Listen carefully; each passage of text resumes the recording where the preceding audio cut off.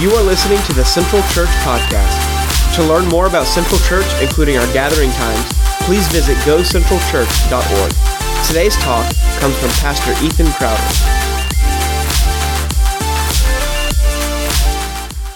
All right, well, if you have a Bible, go and meet me in Matthew chapter 13, or Matthew 16, Matthew 16, beginning in verse 13 is where we will be together this morning.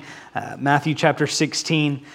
We got to start off the first service with baptisms, which is a great way to start my first Sunday as your pastor.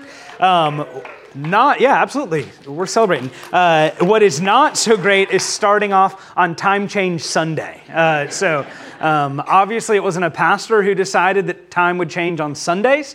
I think it should change on Tuesdays. Personally, Domino says that's the most neglected day of the week.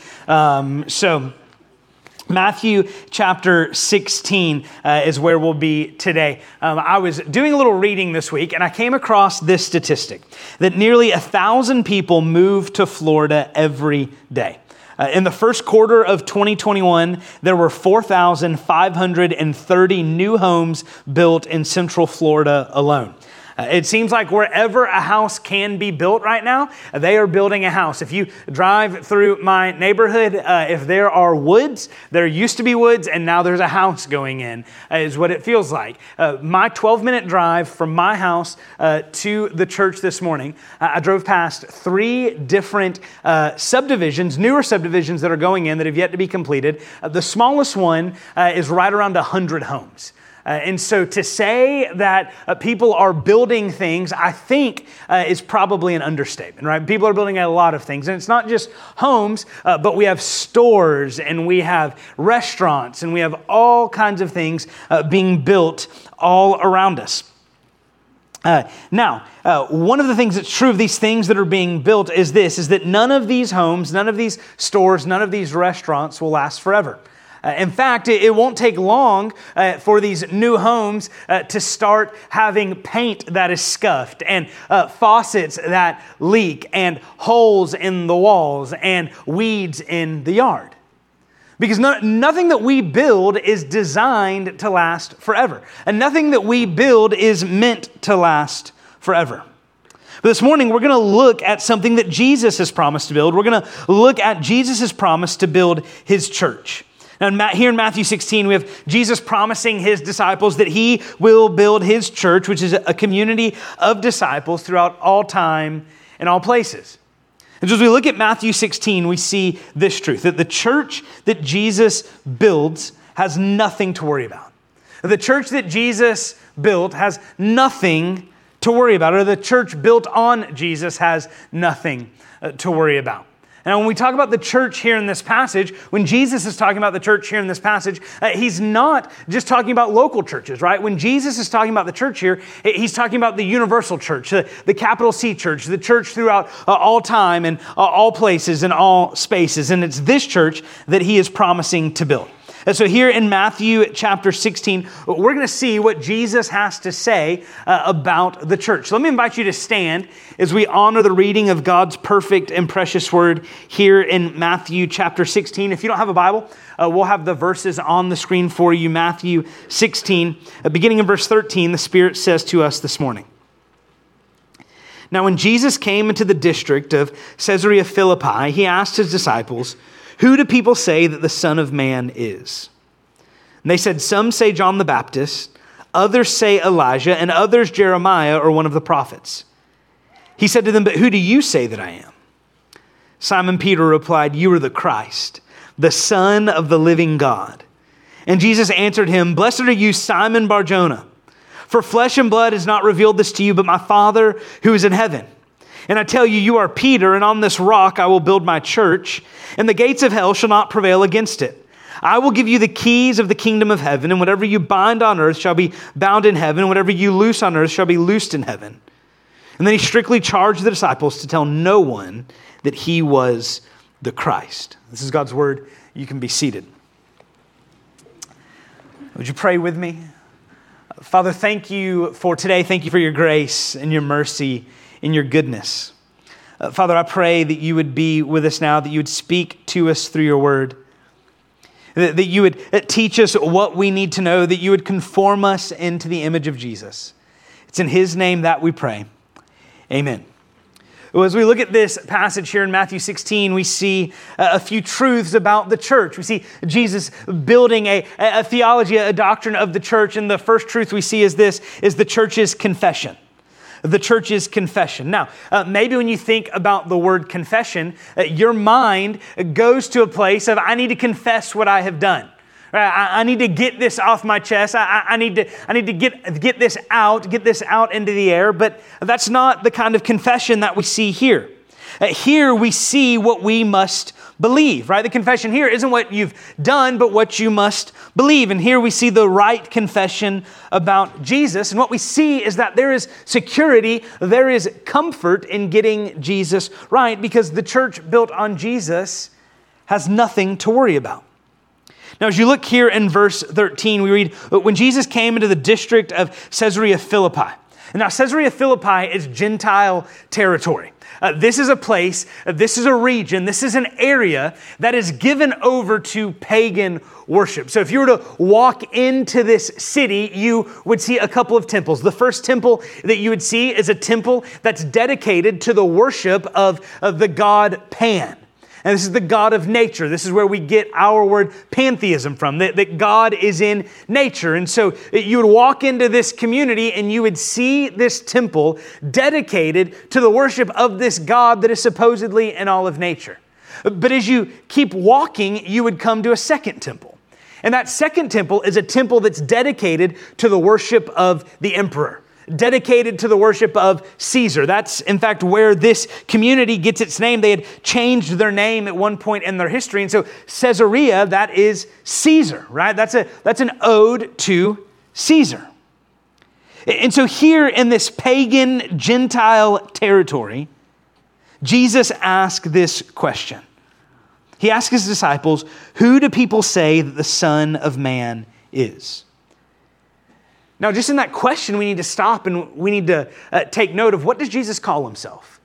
He calls himself the Son of Man. In fact, this is Jesus' favorite self-designation. This is Jesus' favorite thing to be called. He refers to himself over and over again as the Son of Man. And that's important because it really captures why Jesus came. See, Jesus came to seek and to save and to serve. He came to seek and to save the lost, and he has not come to be served, but to serve and to give his life as a ransom for many. And so that title, Son of Man, it really captures, why did Jesus come? Why is Jesus here? Why has Jesus come to earth? And so he asked his disciples, well, who do people say that the Son of Man is? And he asked his disciples because he knows that his disciples have been with the people. They've been in the multitudes. And what he knows that there's confusion over who he is, but there's pretty wide agreement that Jesus is someone special. Look at verse 14. They said, some say John the Baptist, others say Elijah, and others Jeremiah or one of the prophets. See, there's confusion over who Jesus is, but they all recognize that this Jesus, this is someone special.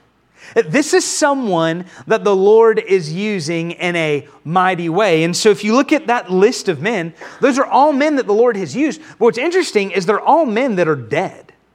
And so what the crowd is assuming that this Jesus is one of the prophets from John the Baptist all the way back, one of the prophets that has been resurrected and is now walking among them.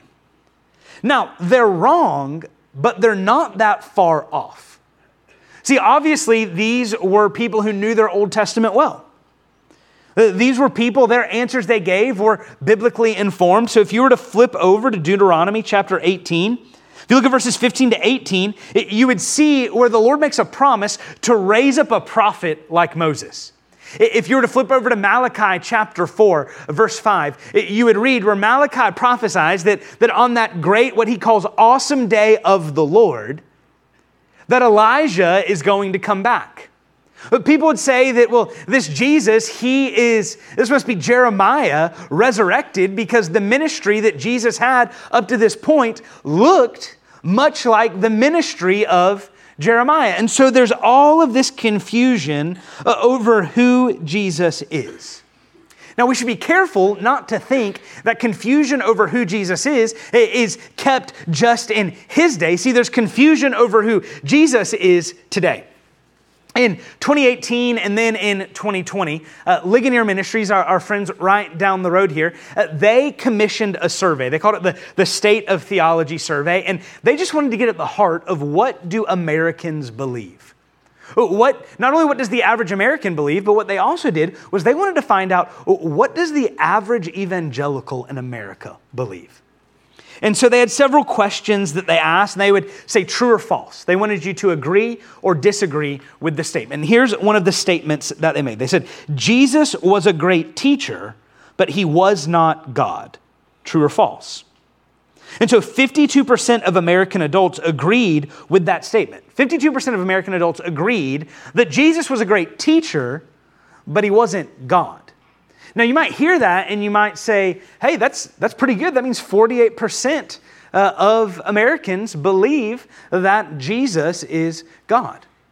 But what you begin to see as you look a little bit further into it is about 36% of that 48%, they aren't sure. They don't know. So that really leaves about 12% who would say, yes, Jesus is God. Now, it's not that surprising, right? We should expect the culture to have confusion about who Jesus is. But what about within the church? What does the average evangelical believe about who Jesus is? So, the average evangelical, Jesus was a great teacher, but he was not God. True or false? 30% of American evangelicals agreed that Jesus was a great teacher, but he wasn't God. It's about a third of the church in America today would say that Jesus, really good teacher, but not God. See, there's confusion over who Jesus is, not just out there, but also in here. There's confusion about who Jesus is, not just in the world, but also in the church. And so I'm just going to go ahead and let you know what the right answer is. If you get that phone call, is Jesus God? The answer is always yes, right? That's always the answer. Jesus is God. And so look at verse 15. We see what the crowds say about who Jesus is. But in verse 15, we have a much more personal question. Jesus says, but who do you say that I am? See, this is what he really wants to know. He really wants to know, well, who do the disciples, who do his closest followers, who do they say that Jesus is? And this most important question, it leads to the most important statement ever made. In verse 16, we're going to have Peter answer this question. Now, it's important to notice that Jesus asked this question to all of the disciples, but Peter alone answers. See, Peter alone answers because he's going to act in this scene as a representative for the rest of the disciples. So he's speaking on behalf of the disciples. In verse 16, look at his answer. Simon Peter replied, "You are the Christ, the Son of the living God." What Peter's saying here is that Jesus is the one who fulfills all that Israel had hoped for. Jesus is the Messiah who has come. He's the one that Israel had been longing for, the one that Israel had been looking to see, but he doesn't just stop there. He says, you are the Christ. That word Christ means the anointed one, the Messiah, but he doesn't stop at Christ. He says, you are the Christ, the Son of the living God. See, Jesus isn't just another man. Jesus is God. Jesus isn't just another man who God is raising up to be the liberator of his people. Because remember, what Israel thought was going to happen, they thought that this Jesus was coming as a political Messiah. He was coming as a political savior. He was going to free them from rule and oppression of the Romans. And Jesus did come to free us from rule and oppression, but he did not come to free us from rule and oppression of other governments. He came to free us from the rule and oppression of sin that reigns over us. And so what Peter's saying here, he's saying, Jesus has not come as just another man. No, Jesus is God. Jesus has come as the Son of God. And so Jesus has not come to just be another guy, right? When we say that Jesus is the Christ, that he's the anointed one, he isn't one who's been anointed by us. He wasn't anointed by the disciples. No, Jesus is the anointed one because God the Father has anointed the Son to come and be the Messiah. Right? At his baptism, we hear the voice of the Father say, "This is my Son in whom I'm well pleased." And so Peter answers this question that you are the Christ, the Son of the living God. And Jesus says, Peter, you didn't get this on your own. Look at verse 17. Jesus answered him, "Blessed are you." So this is kind of like a beatitude. "Blessed are you, Simon Bar Jonah." This is Simon, son of Jonah. "For flesh and blood has not revealed this to you, but my Father who is in heaven." What Jesus is saying, he's saying, Peter, you didn't come to this conclusion on your own. You weren't smart enough to get it, essentially, is what he's saying. He's saying, Peter, you know how you got this? Because my Father who is in heaven revealed this to you. See, what Jesus is saying is that this is an act of God's grace in Peter's life. And the same is true of us as well. When we encounter who Jesus is and what he has done, when our hearts are illumined and our eyes are opened to who Jesus is, we don't get there because we studied hard enough for the test. We don't get there because we were smart enough to get it. We get there because God the Father has revealed it to us. So if you've encountered Jesus, then that's God's grace at work in your life.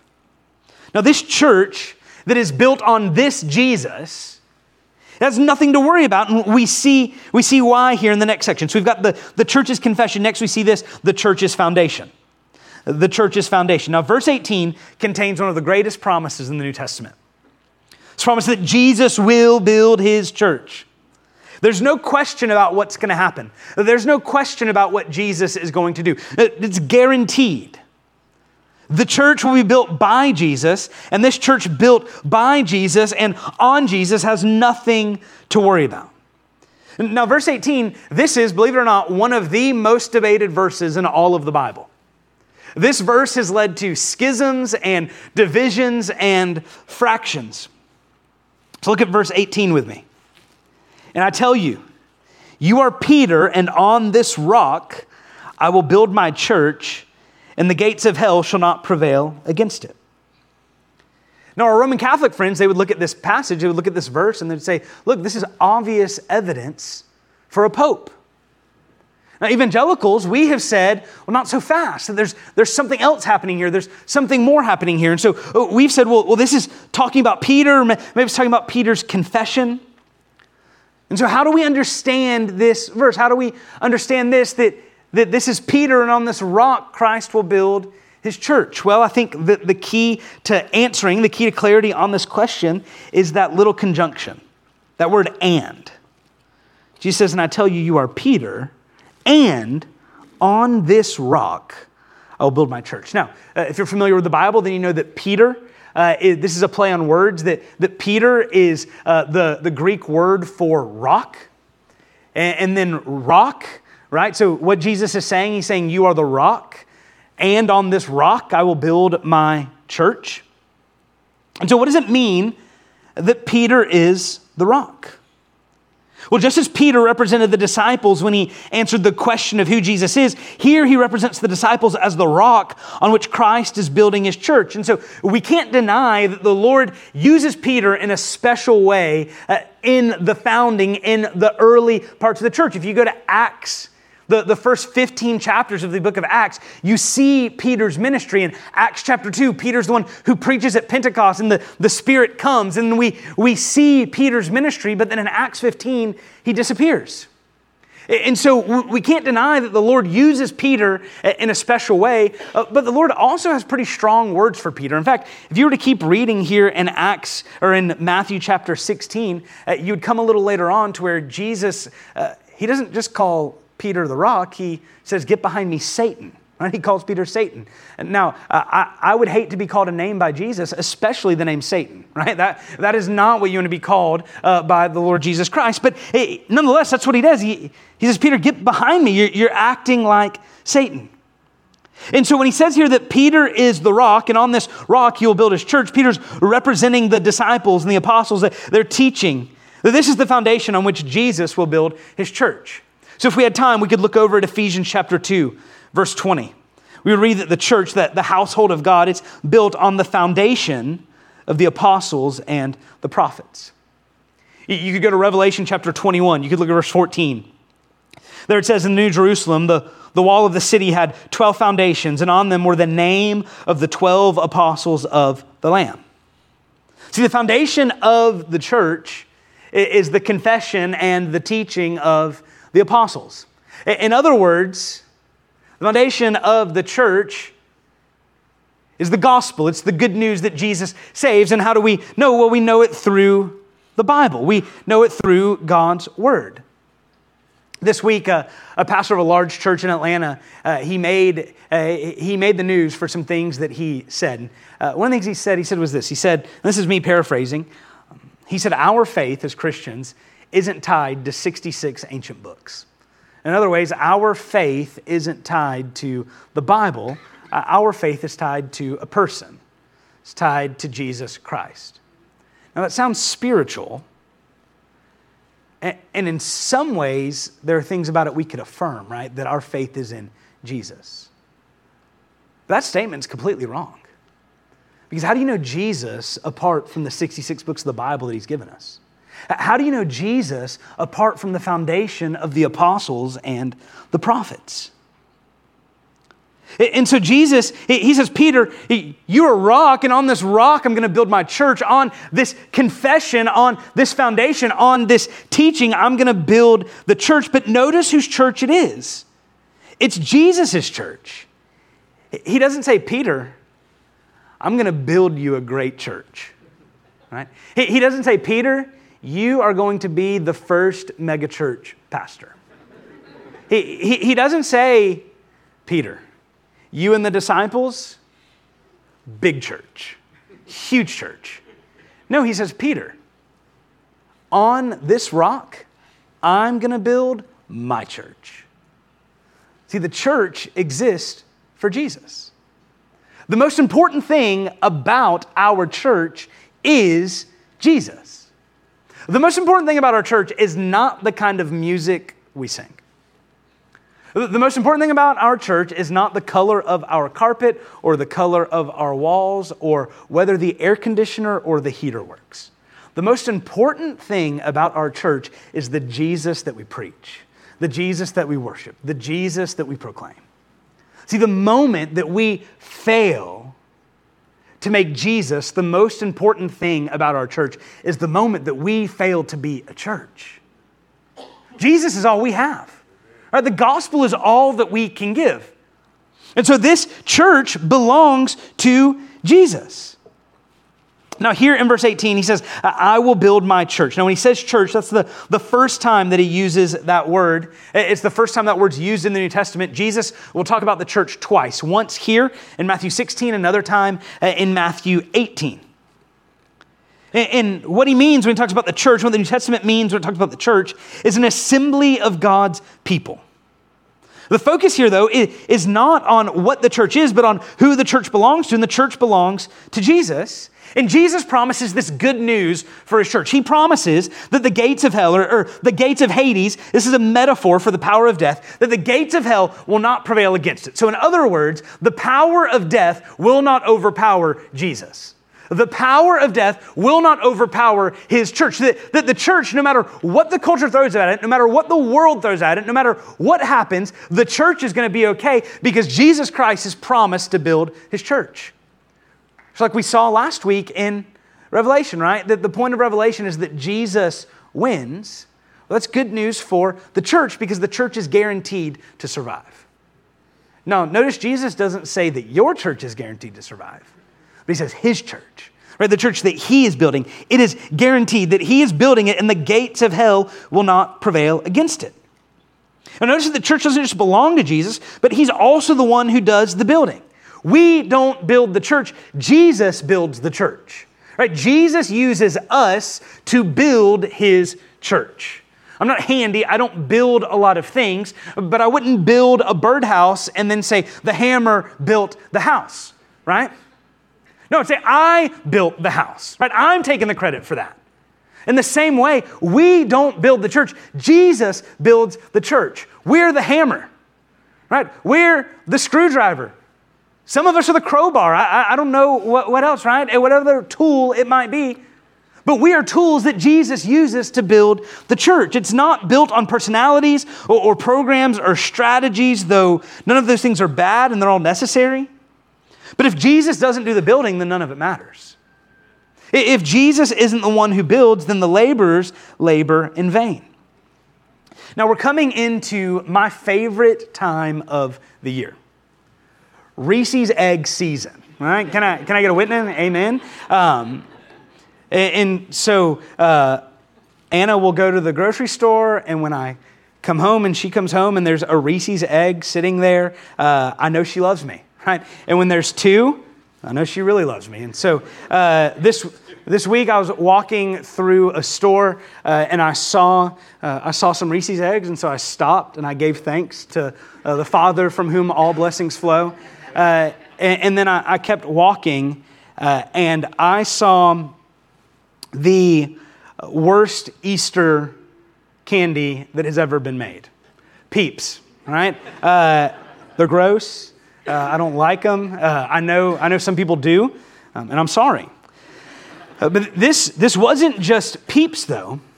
This was a kit that you could buy with Peeps and a cookie coop. So instead of a gingerbread house, we now have Easter cookie coops that you can put your Peeps in. Terrible, right?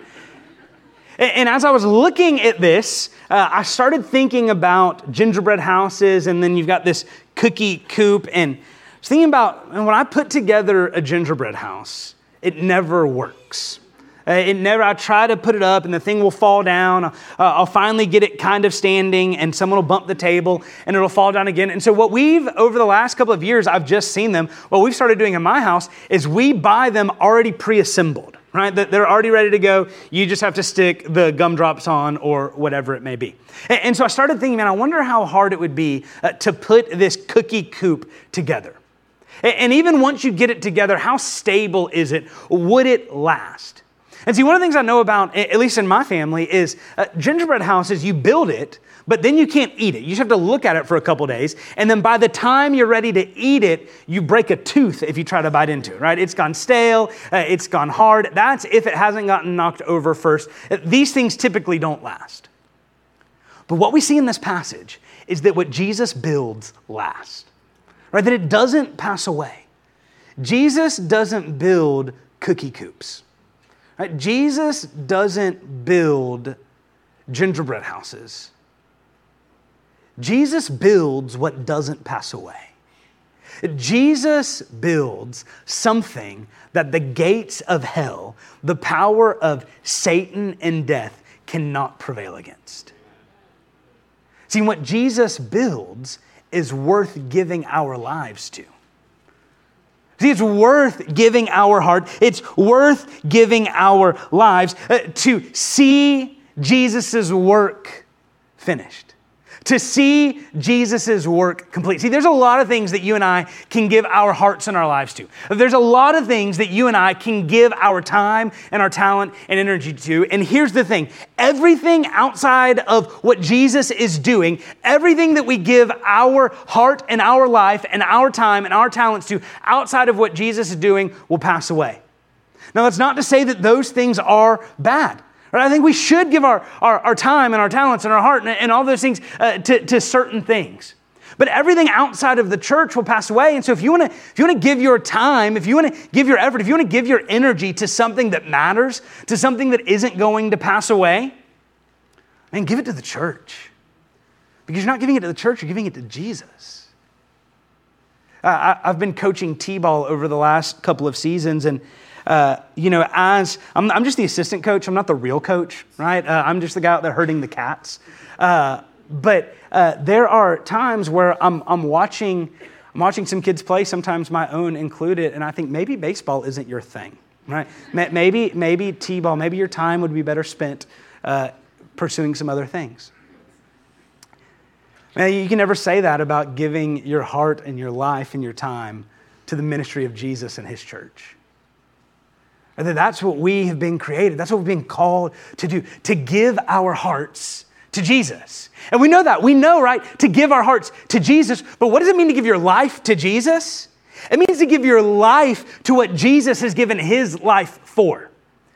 See, Jesus gave his life for the church. In the book of Acts, we read that the church was bought with the precious blood of Jesus. See, when Jesus talks about his death, when the New Testament talks about his death, it's a corporate. It's communal. It's a group. It's the church. And so if Jesus was willing to spill his blood for the church, then I think it would be fair that he would call us to give our lives to the church, because in the church, when the church is being serious about what Jesus has called us to be, then we are being serious about seeing the gospel go forward. We're serious about seeing sinners introduced to this same Jesus that gave his life for us. That leads us into this last point that we see the church's confession and the church's foundation. Finally, we see the church's commission. See, our church, this church, and really every true church, every church built on Jesus, doesn't exist to be a social organization. We don't exist to be a hotel for saints. Man, we're a hospital for sinners. We don't exist to be a community improvement organization.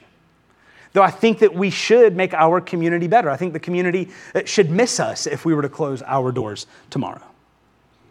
But see, Jesus has given us a clear commission in the New Testament, and the success of this commission is guaranteed. See, Jesus is building his church, and so the church built on and by Jesus has nothing to worry about. Look at verse 19. He says, I will give you the keys of the kingdom of heaven, and whatever you bind on earth shall be bound in heaven, and whatever you loose on earth shall be loosed in heaven. See, Jesus is using symbolism to speak about the authority given to the church. And so he's speaking, once again, right? He's speaking to Peter, but this message is for his disciples and for those who would come after him. And so he's talking about the keys of the kingdom of heaven. These keys, this is a symbol of authority. Or that Jesus is giving an authority to the church. So this authority that the church has, it's not an authority that is inherent in the church. It's a borrowed authority that Jesus has given the church. And this authority is an authority to preach the gospel.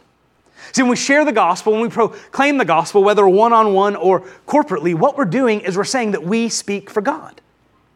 This is why Paul can say things like, I plead on behalf of God, be reconciled to Christ. This is an authority that we shouldn't take lightly, right? That Jesus has commissioned us to speak on his behalf, to act as his tool, his mouthpiece, to proclaim the gospel to those who need to hear it. He's giving us the authority to call people to believe in him and to tell them that, hey, if you believe in this, then you get heaven, and if you reject it, then you get hell. See, in other words, Jesus has given us a commission to multiply. We might say it like this, that the church was made to multiply. In fact, it's natural for churches to multiply. That's what healthy churches do. Healthy churches multiply. If you look at the New Testament, what do you see happening when a church is planted? The church is planted, they make disciples, and then they send them out to plant another church in the next city. And on it goes. That's the way the gospel spreads in the New Testament, and that's the way that the gospel spreads today. A couple weeks ago, I decided to do something that I've never done before. I decided I was going to spread fertilizer in my yard. So I had these big delusions that I was going to have the best yard on the block, right? That I was going to have great, thick, luscious grass. And so I did some research. I made some phone calls to see what kind of fertilizer I needed to buy. And so I buy the fertilizer that they told me to buy, and I bought a hand spreader, and I spread this fertilizer. And they said, no, make sure you water it and don't mow it, and the grass will come. So I spread this. I water it. I timed my watering to make sure that I got all of the areas and made sure that I did it at the right time. And today, if you were to walk up to my house, you would see a lush, green lawn of weeds. You would see thistles and these other flowers that my kids like to pick, but I don't think they're supposed to be there, right? See, what happened was the weeds multiplied. That's what weeds are supposed to do, right? They multiply. They take over. Throw a little fertilizer on them, throw a little water, and here they go. Now, some of you are saying it was because you put the wrong fertilizer on it or whatever. I probably did. But the weeds did what the weeds were supposed to do. The question for us is the church doing what the church is supposed to do? Is the church multiplying? Are we multiplying disciples? Are we multiplying churches? Now, when we ask it like that, it's easy to say, well, yeah, y'all should be multiplying disciples. Y'all should be multiplying churches. And this is a call for corporate multiplication, but how does the church as a body multiply? Well, the church as a body multiplies when the church's individuals multiply. See, the reason that churches don't multiply, in large part, is because we as individuals aren't overly concerned with multiplication. We're not overly concerned with evangelism and discipleship. But what we see here is that Jesus has called us, He's commissioned us with that authority to take the gospel to those who need to hear it. We've been called to carry it forward to those who need to believe. Now, Jesus goes on to talk about binding and loosing. This language might be unfamiliar. So look at verse 19. It says, I'll give you the keys of the kingdom of heaven, and whatever you bind on earth shall be bound in heaven, and whatever you loose on earth shall be loosed in heaven. Now, this is language that his audience would have been familiar with, that his disciples would have known, because this is rabbinic language. The rabbis, when they would talk about the law, they would talk about binding and loosing. So to bind something was to forbid it, and to loose something was to allow it. And so Jesus says, whatever you forbid is forbidden in heaven, and whatever you allow is allowed in heaven. Now, this isn't to say that God is waiting for us to make a decision, and when we make the decision on this or that, then that means He makes the decision. In fact, the way that this is written in the original language is it's written in a way that what the decision was made in heaven, and now we're recognizing this decision. But what's He talking about? Binding and loosing. He's talking about another way that the church proclaims the gospel, but this way that the church proclaims the gospel isn't for those outside the church, it's for those inside the church. So the binding and loosing here is talking about the life and the conduct of those who claim to follow Jesus. See, what we believe is displayed by how we live. And so what Jesus is saying here is He's saying, look, you have the keys to the kingdom, not just to proclaim the good news to those outside of the church, but also to remind those inside the church that they've been bought with a price. And that we've been called to live lives, to walk worthy of the gospel. And so this authority to proclaim the gospel to unbelievers and believers, it's a great responsibility. And with this great responsibility comes a great opportunity. See, we have the opportunity to be used by God to proclaim and remind people of the gospel. That's what we've been called to do. That's how Jesus builds His church. And a church built on Jesus, that's what a church built on Jesus does. And a church built on Jesus has nothing to worry about because success is guaranteed. And so churches built by Jesus confess who Jesus really is. Churches built by Jesus are built on who Jesus really is, and they proclaim who Jesus really is to the world. And so as a church, we've got to remember that Jesus has promised to build His church, but we should never presume that Jesus building His church means that Jesus will build our church. See, He doesn't need us, but He invites us into what He's doing and what He will accomplish in the world. See, I'm super excited about what the Lord is doing here at Central. And we got to celebrate a baptism in the first service. We're getting to celebrate ministry and mission that's happening all over our church and all over our community. One of the things I was so excited about in the first service about the baptism that we had is Tiffany, the lady who was baptized, she wasn't led to the Lord by a pastor. She wasn't led to the Lord by someone who works for the church, by a staff member. She was led to the Lord by a member of the church. One of our members took the call to multiply seriously and shared the gospel with Tiffany, and Tiffany was saved.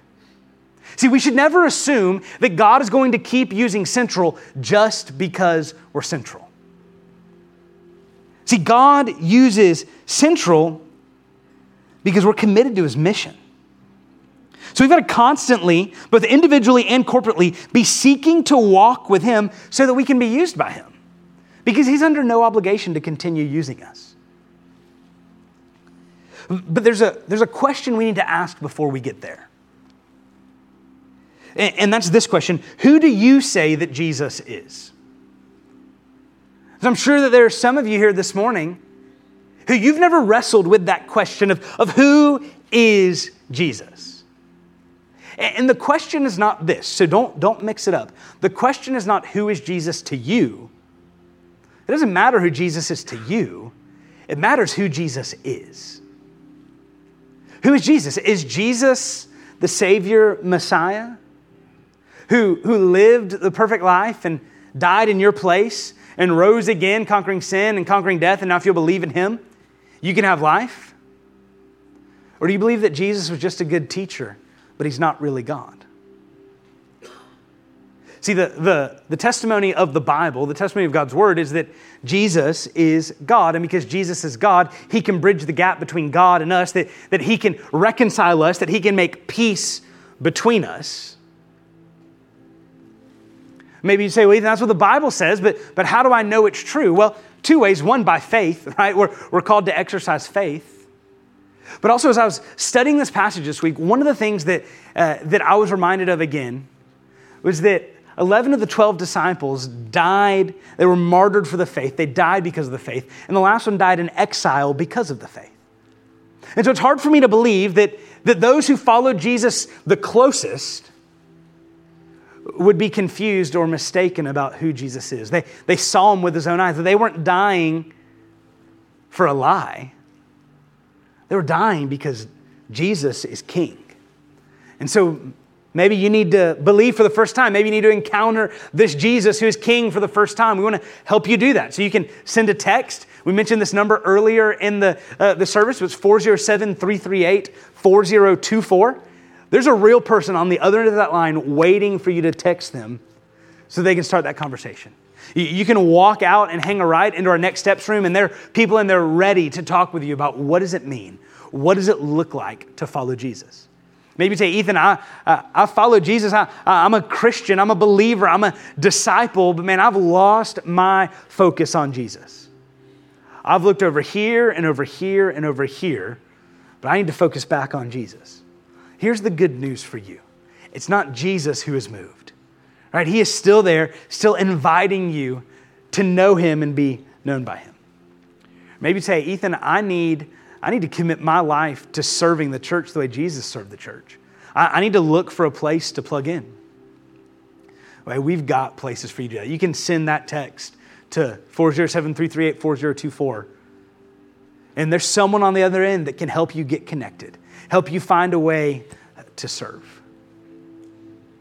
You know, one of the questions when Mel Himes baptized in the first service, after he baptized Tiffany, he asked a question that was first asked in the book of Acts.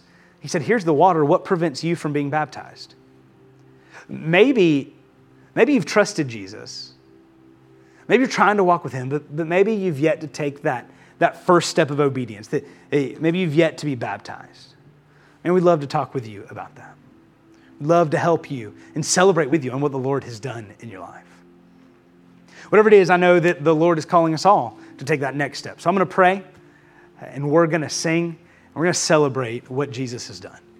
Father, thank you for your grace and your mercy today. Lord, thank you that Jesus has come.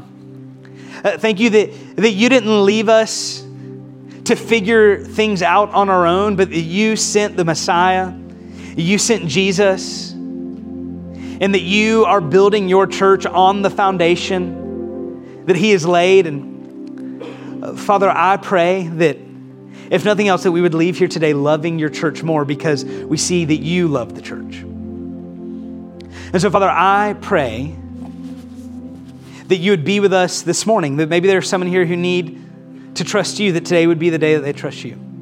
Maybe there's some who have lost their focus on you. God, I pray that you would draw their heart, you would draw their mind, you would draw their eyes back to Jesus. Father, we're grateful that you always meet us with grace. And Lord, we pray that you do that now. It's in Jesus' name that we pray. Amen. Thank you again for listening to the Central Church Podcast. For more information on how to take your next step, visit us online at gocentralchurch.org.